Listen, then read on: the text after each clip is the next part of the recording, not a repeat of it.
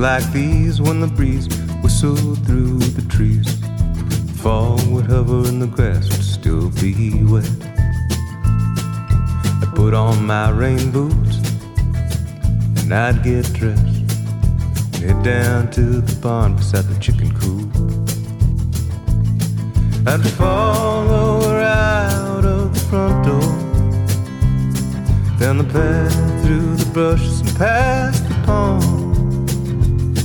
My sister and I used to catch frogs there under the household, and we had to move on. Now there's a westbound wind blowing through the ridge again. Stay in or go outside and wait for it to die, but either way, it never ends. Then make our way past the dog pen, through the fields to the stables where the horses lay. I shovel my manure, clean their beds, and prepare the feed for the day. My favorite horse was named Frosty, until Sherry gave birth to a calf named Zareen. I swear I was there to witness the birth, sharing that incredible memory. Now there's a westbound wind blowing through the ridge again. You can stay in or go outside and wait for it to die, but either way, it never ends.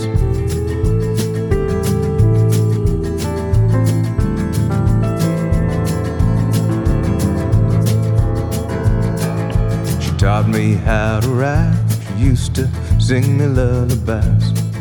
She watched me take my first steps in the kitchen when I was a kid.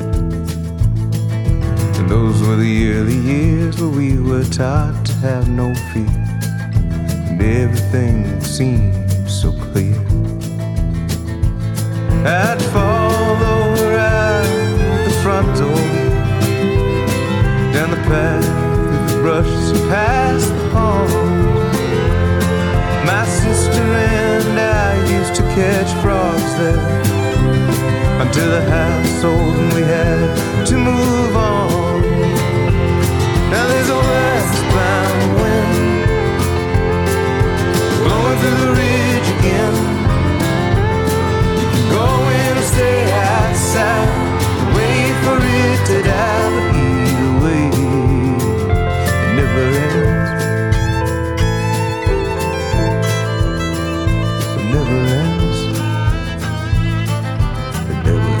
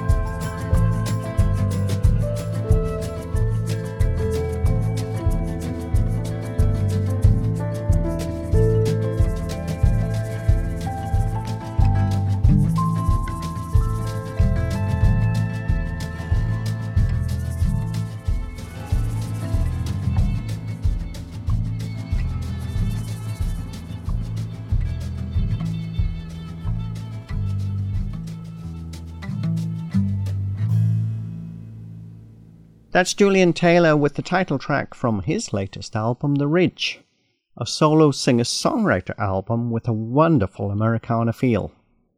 Originally intended for a fall release, the 8-song album was brought forward in the hope that it might bring joy to listeners in troubled times. as we all learn to cope with the ongoing coronavirus pandemic.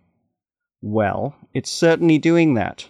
And to learn more about the new album, we're pleased to welcome Julian Taylor back to Folk Roots Radio.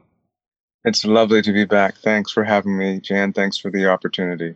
It's great to be able to talk to you today. I was really thrilled when I saw this album come out, because it's a while, I think, since you produced a solo record, isn't it? It has been a long time. The first record I ever put out solo-wise was in 2009. And then the second time I did it was in 2000 and maybe 10, 11. Yeah, so it's been almost a decade. So there's 8 tracks on the new album. I'm curious as to why you decided the time was right for a solo album. And I want to actually weave in another question, because, last year you produced the Avalanche album based on a lot of memories, I think, from things you found in your mother's attic when she was, I think, doing a little bit of a tidy up. I know that provoked a lot of reflection for you, writing songs. And this is kind of a bit similar. I know there's different songs on here, but I was just curious as to, is this at all tied up with what happened around that time the Avalanche album was put together? Yeah, I would suggest that was true. I mean, some of these songs actually were written around that time, at least the skeleton versions of these songs. I didn't feel like all of these songs fit the Julian Taylor Band's aesthetic. And I wanted to keep working on material on my own. I mean, I write the bulk of the material for the Julian Taylor Band. Certainly there are some contributions that need to be recognized in that outfit as well, but the bulk of it is sort of my brainchild. When it comes to making these records, I after Desert Star and the 22 songs put out there, I sort of got burnt out in trying to create such a large body of work, which is why the 8 tunes came out on Avalanche, and really proud of that record. I think it's a really groovy record. The songs are cool. The band's, laying back and playing the way that we love to play together. And I needed to translate these other songs in a different way. So I decided not to use the band on these particular songs and strip them down to their bare necessities if I could. And I think I did. We started off with the title track from the new album, The Ridge. Now, what I love about this song is that it really takes you back to, I think, a time in your life that you really loved. And having just watched the video that you had created for The Ridge, which I'm going to make sure is available. It's a wonderful video because basically it's photos from your life and the people involved in your life, and a little bit of, video woven into that. But it really takes you back to that time in BC when you were spending time with your aunt and your grandparents. And I want to give you a chance just to talk about what that meant to you. Well, it's always been my happy place. When I close my eyes and meditate and try to find my happy place, I see my grandfather's Buick, and being in that Buick, riding up that hill and around the curve to those trees that ended up going down another hill and to the little house there and then to the farm, and the greenery there, and the fact that I grew up in nature when I was there. I can say I'm part city and part country boy, because when I was at home, with my parents during the school years, I would live here in Toronto, but during the summer months, I was sent to live with my grandparents, and they were the ones that raised me and took care of me for those, 2.5 months, up until the age of maybe 15. I ended up taking 1 month to go to camp and then 1 month to spend with them as I got a bit older. And then finally, as you know, teenagers, I didn't go at all. But it is a place that taught me how to be human and what love was about. And the song, The Ridge, is very melancholy because when that song was written, it felt like my childhood had been snapped away from me. All that was going on in my life at the time, and the battles that my family were going through, and the trauma that we were going through, really dredged up a lot of stuff that I wasn't aware of. Most children aren't. And they get older, and then they realize, oh, wow, my family's pretty messed up. So when you wrote the song, did you find a lot of emotion coming through? I mentioned the video. I mean, I truly love it. It's crammed full of Julian Taylor's life, and it really feels like that. You really get that glimpse, when you mention Frosty the horse and, her foal and everything else. I mean, it's Yeah. great memories. All of the great memories. I mean, the whole thing's true. I couldn't make it up if you tried, really. And I really wanted to character build that song as best I could and focus on what was happening, the smells, the sights, the feelings that were going on in my life at the time. And that video was something that came together at the last minute because I couldn't record a video for it because COVID-19 hit. And I just thought, you know what?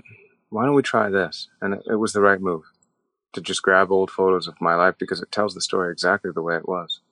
Yeah, I really touched me. So I definitely want to make sure that everyone listening to this radio show heads to juliantaylormusic.ca and click on the link and check out this video. It is truly a great video. I wanted to thank you for sharing that because it's one of those things, it's your life and not my life, but you can often have a wonderful opportunity to reflect on your own life when you see other people, reflecting on theirs. So it was really nice. I appreciate that. Yeah, I wanted people to see that too. And it was nice to get some messages from people. There was a gentleman in the United States that sent me a message, a black gentleman, and said, "Thank you for doing that.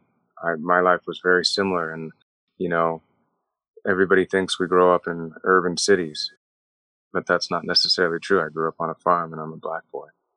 I did wonder, I saw a comment that you said that one day maybe you'll end up back on a farm out west. Is that one of your dreams? I would love to. I've got a little bit of time to wait, but there's lots of stuff that I have to do here, like raise my child. But who knows? I would love to do that. Yeah.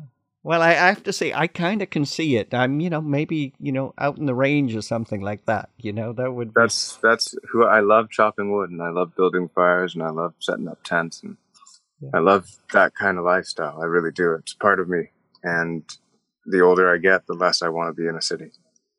We're going to play another track from the album. I'd like to play Human Race, which coincidentally I think is the second track on this 8-track album. It is. I love the way it rolls out. This album has some songs about relationships, some love songs. Human Race, I think, is a little different because it really talks about life's challenges. And I wanted to give you a chance just to talk about what this song means to you. You're right. It is about life's challenges. It's about, everything that goes on in our minds, the juxtaposition rather, that occupies our space because we feel. And I can only speak for myself and my own experience, but I hope that my own experience relates to others. So that particular song started off being about someone that I know and that is very close to me that suffers from mental illness. Going so far as to write them a letter and say, you know what, you're so strong and I admire you so much for going through what you've gone through. I think that you're even stronger than I am, and that was the basis of that song. And trying to find a balance within our hearts and our minds is very difficult, especially during these times. And I don't only mean COVID-19 times. I mean the pressure that society puts on us as people, as human beings, to be better than somebody else. It's a race, it's the rat race sort of, ideology that really bogs us down a little bit. I suffer from it too. And I think that all of us have some sort of varying degree of mental illness because of it. It's also part and partial to the food we eat, what we see, and social media and all this stuff. It just compounds us and makes us feel like we're racing to the finish where there really is no race at all. I wanted to ask you about we're in the midst of not just the COVID-19 pandemic that you mentioned, but we also have quite a lot of you could call it social unrest, but I think I'd like to think of it as a social awakening that has unfortunately come out of the brutal murder of George Floyd in Minneapolis at the hands of some, what I would describe as quite out of control police. It's not just a movement that's in the States, obviously it's in Canada, it's across the world. And it really speaks to the issue of the fact that this systemic racism that exists. And I know we've talked about this before in previous interviews. You are of Afro-Caribbean, West Indian heritage, as well as indigenous Mohawk heritage. And I know you've spoken before. You really suffered from a lot of racism in the past. Can you talk about what this situation means to you? Well, for me at the moment, I'm feeling quite burnt out and tired and upset by it. That I haven't spoken out too much about it. I've shared things on my social media. I've mentioned a few things, and it just keeps coming up and keeps coming up and keeps coming up. So right now, I think that my stance on this is to try to teach my daughter as much as I can about racism and what it means and why it's wrong about her past, because I mean, she doesn't necessarily look like me. She'll have an easier time than I did. She looks obviously a little bit more indigenous than I do. That's the way it turns out. Genes are funny, right? My sister's the same way. I'm a little darker like my father.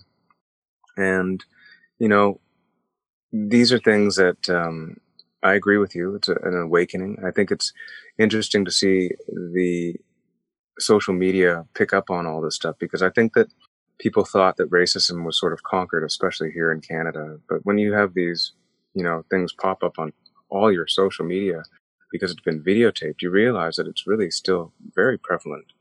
Systemically, it's very prevalent as well. I mean, a friend of mine, a white friend of mine, asked me the other day about, you know, is there really racism in Canada? I said, okay, well, let's put it this way. When you were a kid, I bet your father was able to drive any car that he wanted to, right? And she said, yeah, what's the difference? I said, well, my father, when we were driving with him, was stopped all the time because he decided he wanted a Jeep, and he worked hard and he bought a Jeep, and we'd get pulled over by the police all the time, on a weekly basis, basically. And he'd always say, was there anything wrong, officer? Did I do anything wrong? And the officers would always say, no. No. Is this your car, sir? Like, that was the question asked. And I know he was embarrassed by that. I mean, how could you not be embarrassed by that with your children in the car? And it's a hard thing. And I think steering the conversation back to the human race, which we're just going to play in a second, I imagine the psychological impact of that consistently, you know, through your upbringing must be huge. I mean, we've heard ridiculous stories of, you know, people with white privilege talking about, you know, racism being the same as having to wear glasses when you were a child or something like that, and being teased. And I mean, it's obviously it's a little different because black people also wear glasses. Right. Yeah. But yeah, no, there's a the way I look at it and try to describe it to people is that, and I have to go talk to people about it as well to help me get through these things, because I'm certainly no superhero or superhuman. I get cut and I bleed and I need to get bandaged back up again. It's just the reality of who we are. I have to talk to other people, professionals, about this, but there's a lot of trauma that exists within my family because of the systemic inconsistencies, I'm being polite, that have faced us. You know, my grandfather, the indigenous grandfather, didn't want to have a will because he was scared of the crown. Things just like that. Little simple things that I'm not going to divulge the depth of the history of my trauma in my family because that's just a little bit too personal for me. But I can touch on small things. And it exists. It's there.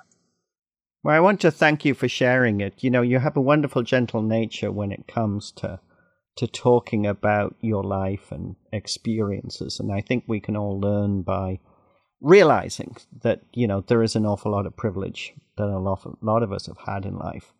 I look at it as marginal rights for everybody. You know, I have family members that are indigenous, and I have family members that are women. You would hope. I have family members that are, you know, LGBTQ, and I have family members who are disabled. And all of us suffer from some sort of trauma because the world hasn't been as kind as it could be to us. And we have to fight to make sure that it gets rectified so that anybody else coming up through the ranks, through our families and friends, doesn't have to suffer the way that we have. I know that my family members before me suffered a lot more at the hands of this than I have. Let's listen to that song now. This is Julian Taylor with Human Race from his wonderful new album, The Ridge. You're listening to Folk Roots Radio And I'm Jan Hall.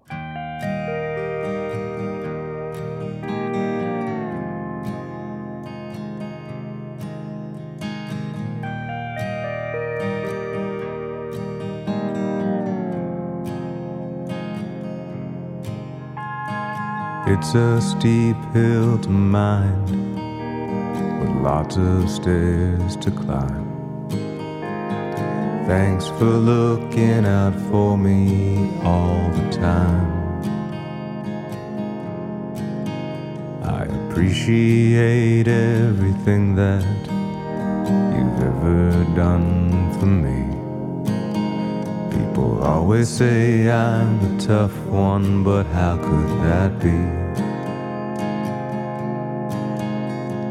Watching you go through so much pain isn't easy. That's why awake always leaves a trace. The human race, to get out of this place. The human race,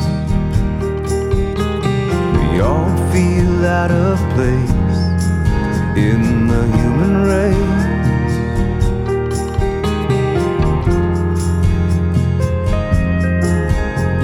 I can't begin to imagine all the things that you've been through. I know it isn't only strangers that have hurt you. You've been so misunderstood. I've seen things cripple you.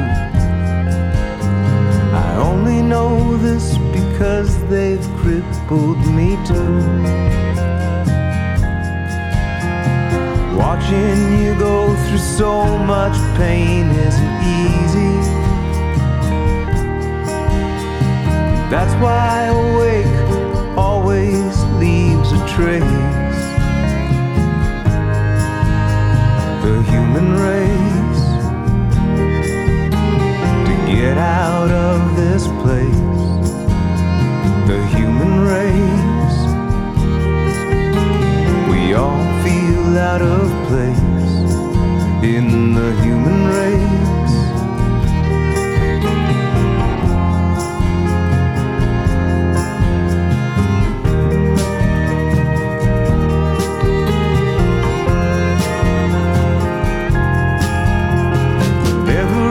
Felt like I knew it. You said please don't overdo it. I should never be so vain to say I've ruined my own life. Whenever I felt like I blew it, you said please won't you help me through it. I should never be so vain to say I've ruined your life. The human race, to get out of this place. The human race, we all feel out of place in the human race. To get out of this place. The human race, we all feel out of place in the human race.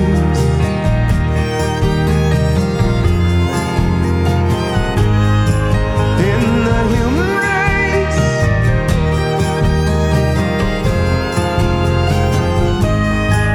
In the human race.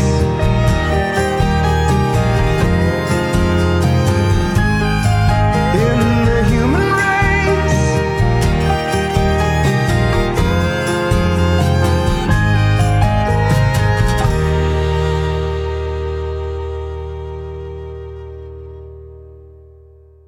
That's Julian Taylor with Human Race from his new album, The Ridge. Julian Taylor's our special guest on Folk Roots Radio today, chatting about the new album. This album has just this wonderful Americana feel. We got that through the two tracks we've played so far, the title track, The Ridge, and then Human Race. You have some great players on it with you. I'm going to get you just to talk about them in a second, but I do wonder whether, did you pick all these people specifically for what they could bring to the project? Because it really sounds like you really sat down and thought, okay, this is the feel I want. Who is going to help me really bring this out? Well, I've played with all of them in the past. I've just never recorded with them. And we've been friends for years. I mean, I've always sort of kept my outfit as the Julian Taylor Band. Now, my cousins Gene, and Barry, that live out in Kahnawake, every summer we jam at the annual powwow. And so I just felt like these two guys would really be able to bring that family feel onto tape. And that's what happened. We have kitchen parties and, fire pit parties and garage parties and just jam. And it's fun. And it's, for this record, we decided just to go for it. There's no click track. It's just live off the floor. Derek Danham I've been friends with for a very long time and had never recorded with him, but have, played with him and shared the stage with him. And I thought, he'd kept on asking me to do something. When are we going to do something, JT? When are we going to do something? And then finally this popped up. I'm like, you know what? I think Derek would be good for this. And then the rest of them, you're absolutely right. Miranda, Dalla, Burke, Kevin Fox, all of these people I've admired and hung out with and thought, I'm going for this sound and I'm going to try to orchestrate it so that it comes together and everybody, their light gets shone and it brings the songs out the way I believe they need it to be. And I believe it worked. I don't know. It's all up to the listener. I'm proud of it. You mentioned, Burke Carroll on there, Miranda Mulholland. You do get that wonderful feel. And again, Kevin Fox on cello. I mean, these are people who really are one with the instrument when they play. Yes, and they are. I sense that's very much where you are because, you are a very spiritual man. So I sense that, you really try to make sure that, you are, in that oneness when you play. I try. Yeah. I do, yeah. I try. I don't always get there, but I try. It really, really comes through. We should mention Sam Hashimi as well. Now, he co-produced the album with you. Tell us a little bit about working with Sam. Well, Sam and I worked together on the Tech Noir record and the Desert Star record. And he and I are very, very close friends. I mean, he's popping by today just to have a hello and stuff like that. And I don't think that I would be able to have created this project without him. He's one of those guys who's a brilliant mixing engineer. He mixes all the stuff like I don't even know how he does it. I just sit back and watch him work. And from an engineering perspective, mic placement and ideas, he and I, we do bat heads a lot, but the nice thing is that we'll listen to each other. There's one motto that we go by. It's like, you'll know when it sounds bad. You know when it's the wrong idea. It's hard to know when it's the right idea, but it's really easy to know when it's the wrong idea. It's like, okay, let's try that. And then all of a sudden you hear it back and like, yeah, that was totally the wrong idea because that sucked. Yeah. The creative process is truly wonderful. One of the songs on the album I really love is The Ballad of a Young Troubadour. What's so exciting about this is this idea that you were traveling across country. I think while you were 17 at the time? I was. I just finished almost high school. I had one more year left. Tell us a little bit about what that experience meant for you to have that sort of freedom. I mean, I guess this was after you decided that going to the farm in BC wasn't cool anymore? It was, actually, yeah. You're getting the timeline. I thought to myself that it was time I was writing a lot of songs, just me and an acoustic guitar, folk singer-songwriter kind of stuff. Played harmonica. I still do a little bit, but, really Bob Dylan kind of esque stuff. And I was just hell-bent on trying out my life on the road. I had just read Jack Kerouac's, novel, and my parents were like, wow, this kid's, probably smoking way too much dope, but whatever. Let's see what we can get him to do. And they made a deal with me. I said, if I can get myself out with money that I've saved over a year and worked for, will you help me get back from Vancouver? I'm going to go head out to Maple Ridge, but I'm going to get there on my own, was the deal. And they're like, well, okay, here's a calling card. Off you go. And so I did it. And went through New York State, ended up in New York City where my cousins live in Brooklyn, and hung out there for a bit.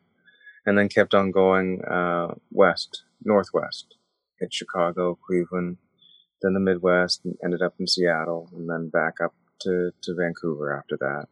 And the experiences that I had were pretty intense. I mean, in one article, I divulged that, I was thoroughly disappointed because no white people would talk to me. I stepped over that border and it was different. It changed. Couldn't get a hotel room in Cleveland, so I slept on a park bench. Hitchhiked across parts of the Midwest and took a train in other parts. But every time I got into somebody's car, my switchblade was open in my pocket. I was just so scared. But I would busk every day and meet people. I met some draft dodgers in Seattle who took me on a busking tour and taught me how to play some Grateful Dead songs and things like that. And it just ended up being a really cool experience and trying to find my way as a musician and what I wanted to do. They sort of let me do it because they thought I'd probably get too scared and I'd back off. But I didn't. Here I am still making music. And the end of the song really harkens back to the last days of Staggered Crossing and the pain that left in my heart. So we lost our friend Bruce. He passed away, and the pressure of wanting to do what you love and making that choice to do what you need to sometimes hurts people. And I've also decided to dedicate funds from this record to the Bruce Adamson Shine bursary that I helped create with the people at Shine. And so that's a bursary for children and kids who want to play music that are at risk, and that's an important thing for me as well. Let's listen to that song just now. This is Julian Taylor with the Ballad of a Young Troubadour. You're listening to Folk Roots Radio, and I'm Jan Hall.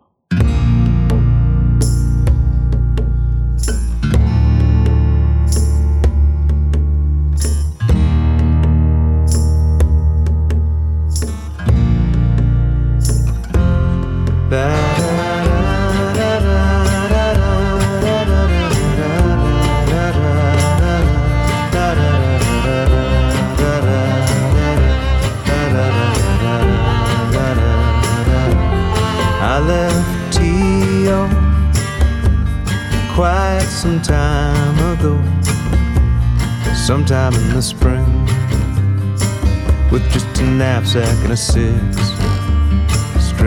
I'd made this deal. I was barely 17, armed with delusions of a dream.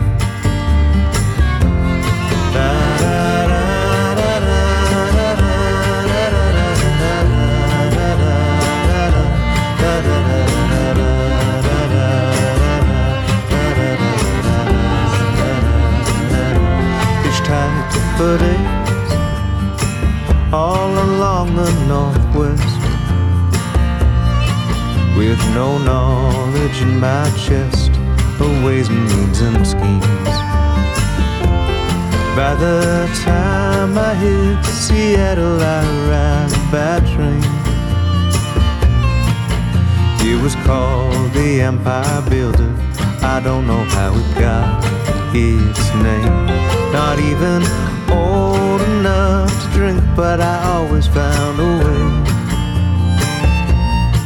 Often stumbling out onto the street, moon shining on my back, singing la da da da da da da da da da da da.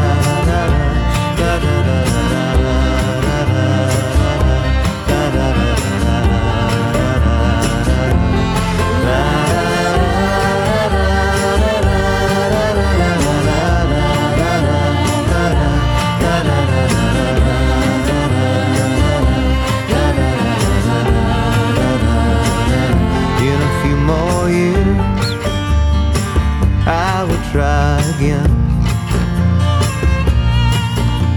this time with my friends who shared much of the same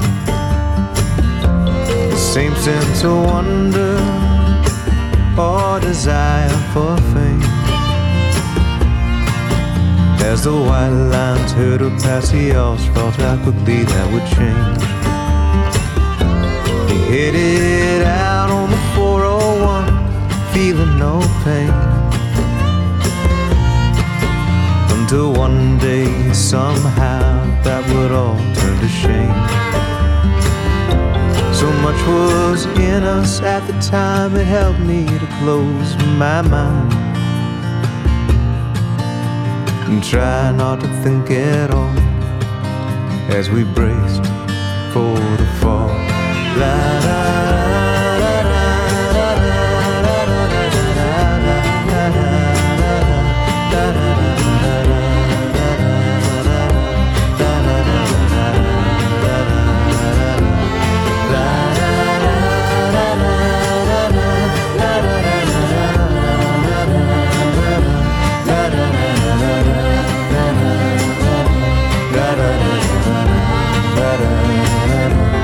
All the good that was promised in life was taken so easily.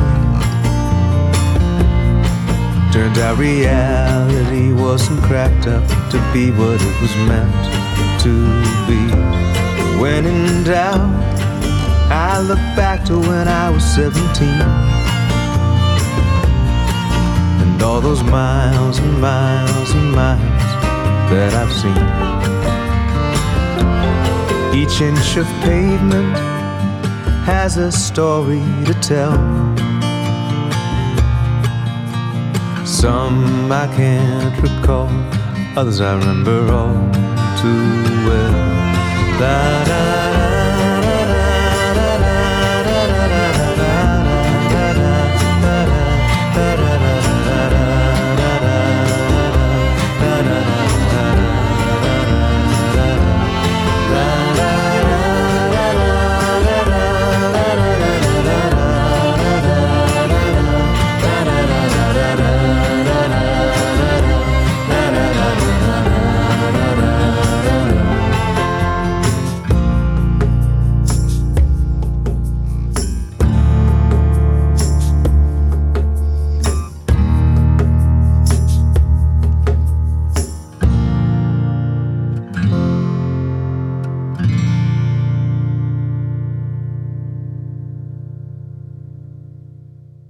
That's Julian Taylor with Ballad of a Young Troubadour from his new album. It's entitled The Ridge. This is a solo singer-songwriter album. Pretty cool project. And I have to say, you know, let's show my bias here from someone I regard as a very cool individual. And I know over the years when we've talked Julian's our special guest on the show, but I know that you said there were periods of time when you weren't sure that, you would be able to keep doing the music. But, seems to me that, with, what you're doing, the band is going great. You had some wonderful reviews from Julian Taylor Band's Avalanche album last year. You've got the new solo album out. You have this, what I think is really good for a musician is to be able to say, well, I can play with my band or I can play solo. Which makes, especially in these COVID-19 times when we're not really sure what live music is going to look like when we get out of this, it's probably useful to be able to do a few different things. It's nice to be able to still play an acoustic guitar and get the songs, to sound okay, without all the pyrotechnics, as they say. Now, I do wonder, when you play with the band, is there ever an opportunity to do that little bit of a solo spot in the middle? I maybe it's going to have to wait for, the Julian Taylor Band gets to play a lot more bigger shows, but, where you could actually have that, little solo set in the middle where you get to show some of these songs up? We did it once, and it worked really well, actually. We did it once at the National Arts Center, and I came out on a stool by myself for the first half an hour and told stories and hung out with the people. And then slowly a couple of the band members joined in, and then we took an intermission and we came out. And it's kind of like that record. I've always been a huge fan of Crosby, Stills, Nash Young's Four-Way Street. Right. In that format. I'd love to do that. That's my dream, really. Yeah. Well, I can see it could be a dream that can happen because you do have wonderful visions. So I certainly would be rooting for you to get to do that in the future. Thanks, Jan. Yeah. I'm always rooting for you, too. Well, there's Mutual Admiration Society. Obviously, we don't know how things are going to look when we get out of this. You brought the album forward. I think it was supposed to be a fall release. We mentioned that at the start of the interview. Do you feel pretty good with the way things are going? I was talking to someone else a few days ago, and I was, saying how it really has become more important to, to put out a few songs first before the album comes. The album is just about to be released. But do you feel pretty good with where you're at now? I do. I think that the response has been exceptionally kind so far. On an international level, I've never had as much praise as this. I've never seen this happen. So it's nice to be recognized, and it's nice that a little tip of the hat comes your way when you put that much effort into what you do. But it's not necessarily the end all or be all. It's actually the process that I really care about. And I can't wait to write the next record. That's good. Will that be another band album? Who knows? We have no idea. I don't even know if I'm allowed to be in the same room for the record yet. Yeah, just to wait to see what happens. Well, you know, I know you've been keeping yourself busy with some live stream performances. I think you did one recently with the Americana Music Association through their Facebook page. Yeah. I couldn't believe they called. Yeah. It was really nice. They've been really supportive of this record. Yeah. Well, unfortunately, we can only play 4 tracks from it today, but, 8 tracks on the album, definitely worth checking out. If you want to learn more about Julian Taylor, go to his website, juliantaylormusic.ca, and definitely check out that Ridge video we mentioned earlier. Julian, it's always a pleasure to talk to you. I want to finish with the final track from the album, which I like to think kind of wraps things up, because the track is called Ola Let's Dance. It kind of ties it back because your grandfather is in this song in a big way, isn't he? Sure is. I'd ruffled through papers and I found that poem. He wrote that poem that I speak. And for the longest time, Sam and I were going through it and I was trying to sing it. I was trying to reword it and trying to put a melody together to it. And then one day I'm like, you know what? Maybe I should just read it. It worked. Oh, I think it works hugely. And with your, again, with the wonderful spiritual side of your character, it really comes through. I mean, we mentioned at the start of the interview, this album is out there to hopefully provide some hope and some comfort to people during these strange times. I think it really does in spades. So I really wanted to thank you for that. Yeah. Thank you. And the funny thing was, at the end of the song, after the poem is written, it really does tie things together, because even though my grandfather remarried and married my step-grandmother, which is what the Ridge is really about, my maternal grandmother, her name was Ola, and she was a dancer. And so that poem, and most people would think that I'm saying, hello, let's dance, but I'm really tipping the hat to my actual maternal grandmother, who was a dancer. I'm saying, Ola, let's dance. And it ties the whole thing together at the end, yeah. That's a beautiful way to finish this interview. This is Julian Taylor with Ola Let's Dance from his wonderful new album, The Ridge. You're listening to Folk Roots Radio, and I'm Jan Hall. And Julian, I wanted to thank you for spending the time to talk to us today. Thank you for spending the time to talk to me too, Jan.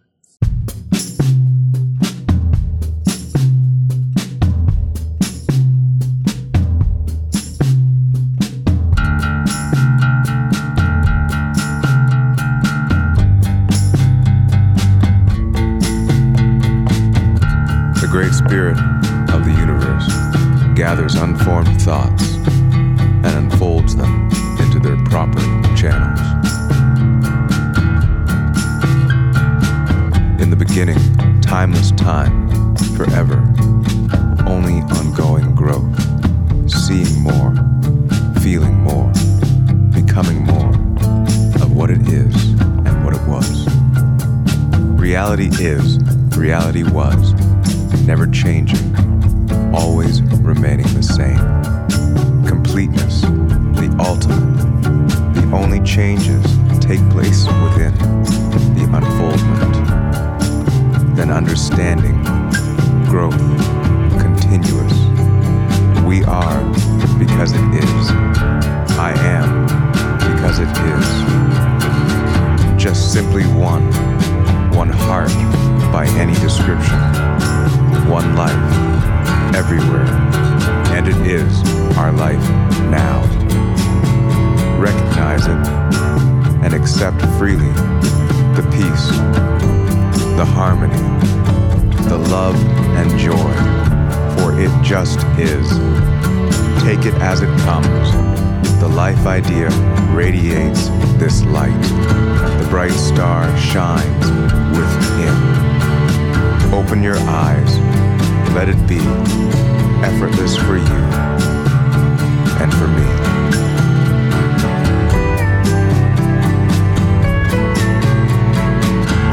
Oh, won't you come dance with me? Won't you dance with me? Dance with me, Ola. Ola, won't you come dance with me? Won't you dance with me? Dance with me, Ola, Ola. Ola, won't you come dance with me?